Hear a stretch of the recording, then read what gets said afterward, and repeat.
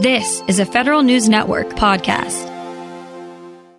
The intelligence community is looking for what it calls tools and technologies for rapid capabilities against the pandemic. And it's calling on industry and academia for proposals. Promising ones will get Seedling Awards to develop them further. Here with details, the Deputy Director of Research at the Intelligence Advanced Research Projects Activity, Dr. Catherine Kotel. Dr. Kotel, good to have you on. Good morning, Tom. Thank you for inviting me, and thank you for your interest in IARPA's research. Now, these are called Seedling Awards, and I think of seeds as coming before seedlings. So it sounds like you're looking for ideas that may already have germinated a little bit somewhere? That's exactly right, but they're not full-fledged programs, which is what IARPA typically invests in. We use the word seedling as an opportunity to grow an idea into perhaps a later full-fledged, longer-term program. In fact, one of my former colleagues used to use the analogy that with a seedling, we try to move disbelief to doubt. So seedlings are very high risk. And once we get to the doubt phase, we may make further investments later. Got it. And when I think of awarding grants to develop responses to coronavirus and the pandemic, we've talked to the NIH has programs doing this, a couple of their institutes. What is going on in the intelligence community that would cause it to want to enter into this whole battle? What's the angle from the IC? Well, let me first start by describing IARPA and the kind of work that we do, and then I'll give you a good example, I think, of the kind of impact that IARPA can have. So IARPA is an organization that was stood up in 2006 as an independent organization under the Office of the Director of National Intelligence. And like the ODNI, our mission is to work across all of the agencies in the intelligence community. We invest in high-risk, high-payoff R&D projects that are designed to deliver an overwhelming intelligence advantage to the United States in the future. The example that I'm talking about is one of our programs that is known as Magellan. And the Magellan program was designed to provide sensors that will be able to detect indicators of illicit activities such as manufacture of weapons of mass destruction or narcotics. The performer of the research on the Magellan program was developing a small portable gas sensor, and in some parallel work that he was doing, he was investigating that sensor as a breath analyzer for the detection of diseases such as asthma. Knowing that acute respiratory distress syndrome is a life-threatening complication of COVID-19, in April we were very quickly able to pivot some of his research to add a clinical trial using that portable sensor to detect signs of ARDS. And just last week, we got some very preliminary results that do indicate there is a difference between healthy patients and COVID-19 patients visible in the output of the sensor. And in fact, that the sensor can track the trajectory of that ARDS over time. So we may have a new diagnostic in the works. And that's quite a bridge to make then from detecting, say, illicit activity with respect to firearms or explosives over to what people are breathing. And let me ask this, does this particular sensor, is it able to sense the problem of respiratory illness perhaps before the person is aware of it or before they become a heavy breather? That's the idea, is to be able to use this small portable device that can be carried into a hospital room, for example, where somebody who has been diagnosed already may be staying, and detect them, use the breath analyzer, and detect signs of this complication earlier than would be noticeable with actual clinical symptoms. Now, you've got an announcement, though, for any and all comers for possible grants under the Seedlings program. So tell us about the larger program here. So we did recently publish a broad area announcement, and broad area announcements are the way by which IARPA solicits research ideas. We're very committed to the concept of full and open competition in both our solicitation and our selection of the projects that we fund.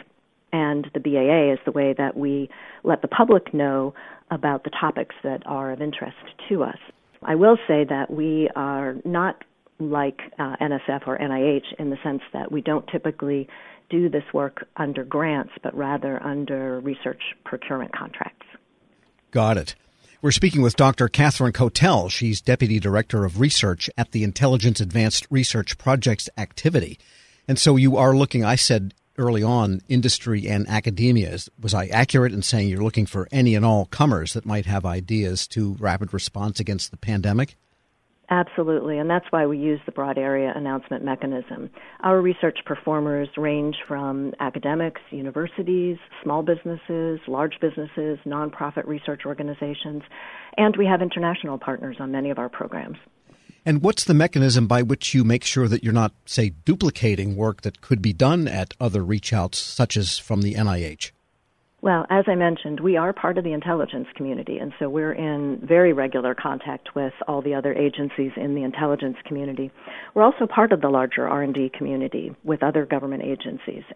So we do communicate with them regularly, and in fact, this particular BAA specifically asks the proposers to identify whether they have submitted their proposals to another agency.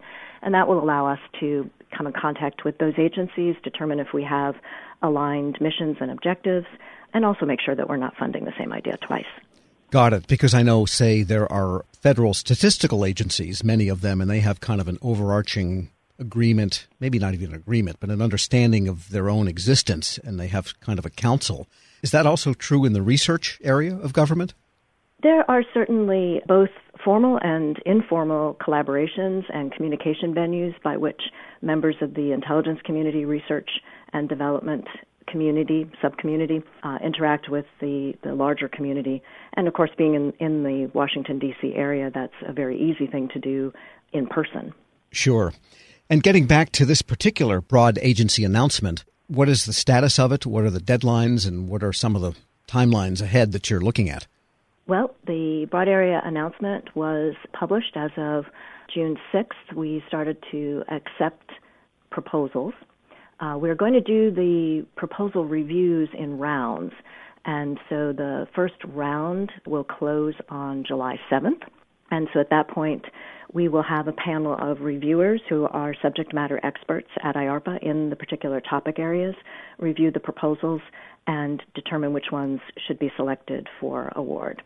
The BAA itself is open until May 20th of 2021. My expectation is, however, that we may not have funding available to support projects that may be submitted at the later end of that scope. And was the funding for this part of the CARES Act or part of the Congressional Pandemic Response, or did you have those funds already? IARPA does historically invest in seedling-type programs, and so this funding came from our seedling allocations. And do you have any anticipation of the types of projects that you might be seeing coming in yet?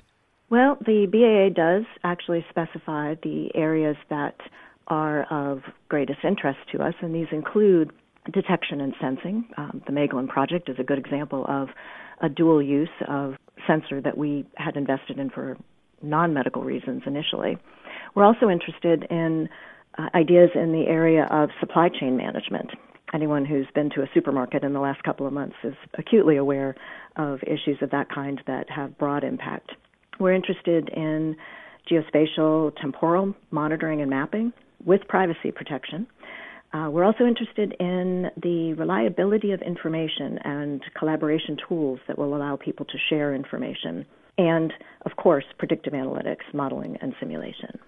And we described an issue where there was convergence between a non-health-related issue and a health-related one. I wonder if what you get in under this announcement might bridge the other way into other intelligence interests. Oh, we would hope so. As I say, the whole point of a seedling is, in fact, to try to grow an idea into one of our longer-term, larger-scope programs. So, yes, in fact, if we get an idea that proves itself out, we will certainly want to pursue it in the form of a longer program. Dr. Catherine Kotel is Deputy Director of Research at the Intelligence Advanced Research Projects Activity. Thanks so much for joining me. Thank you, Tom. It's been a pleasure. We'll post this interview at federalnewsnetwork.com/Federal Drive, along with a link to that announcement. Hear the Federal Drive on demand. Subscribe at Apple Podcasts or Podcast One. When you think about something that brings out the best in us, it usually involves helping someone else. By donating plasma at a Grifols Center, you can help save millions of lives and show your good side to the world. You'll join thousands of people who donate safely each week, so patients get the plasma-derived medicines they rely on. and you'll be rewarded up to $1,000 your first month. Learn more at GrifflesPlasma.com. This episode is brought to you by Zelle.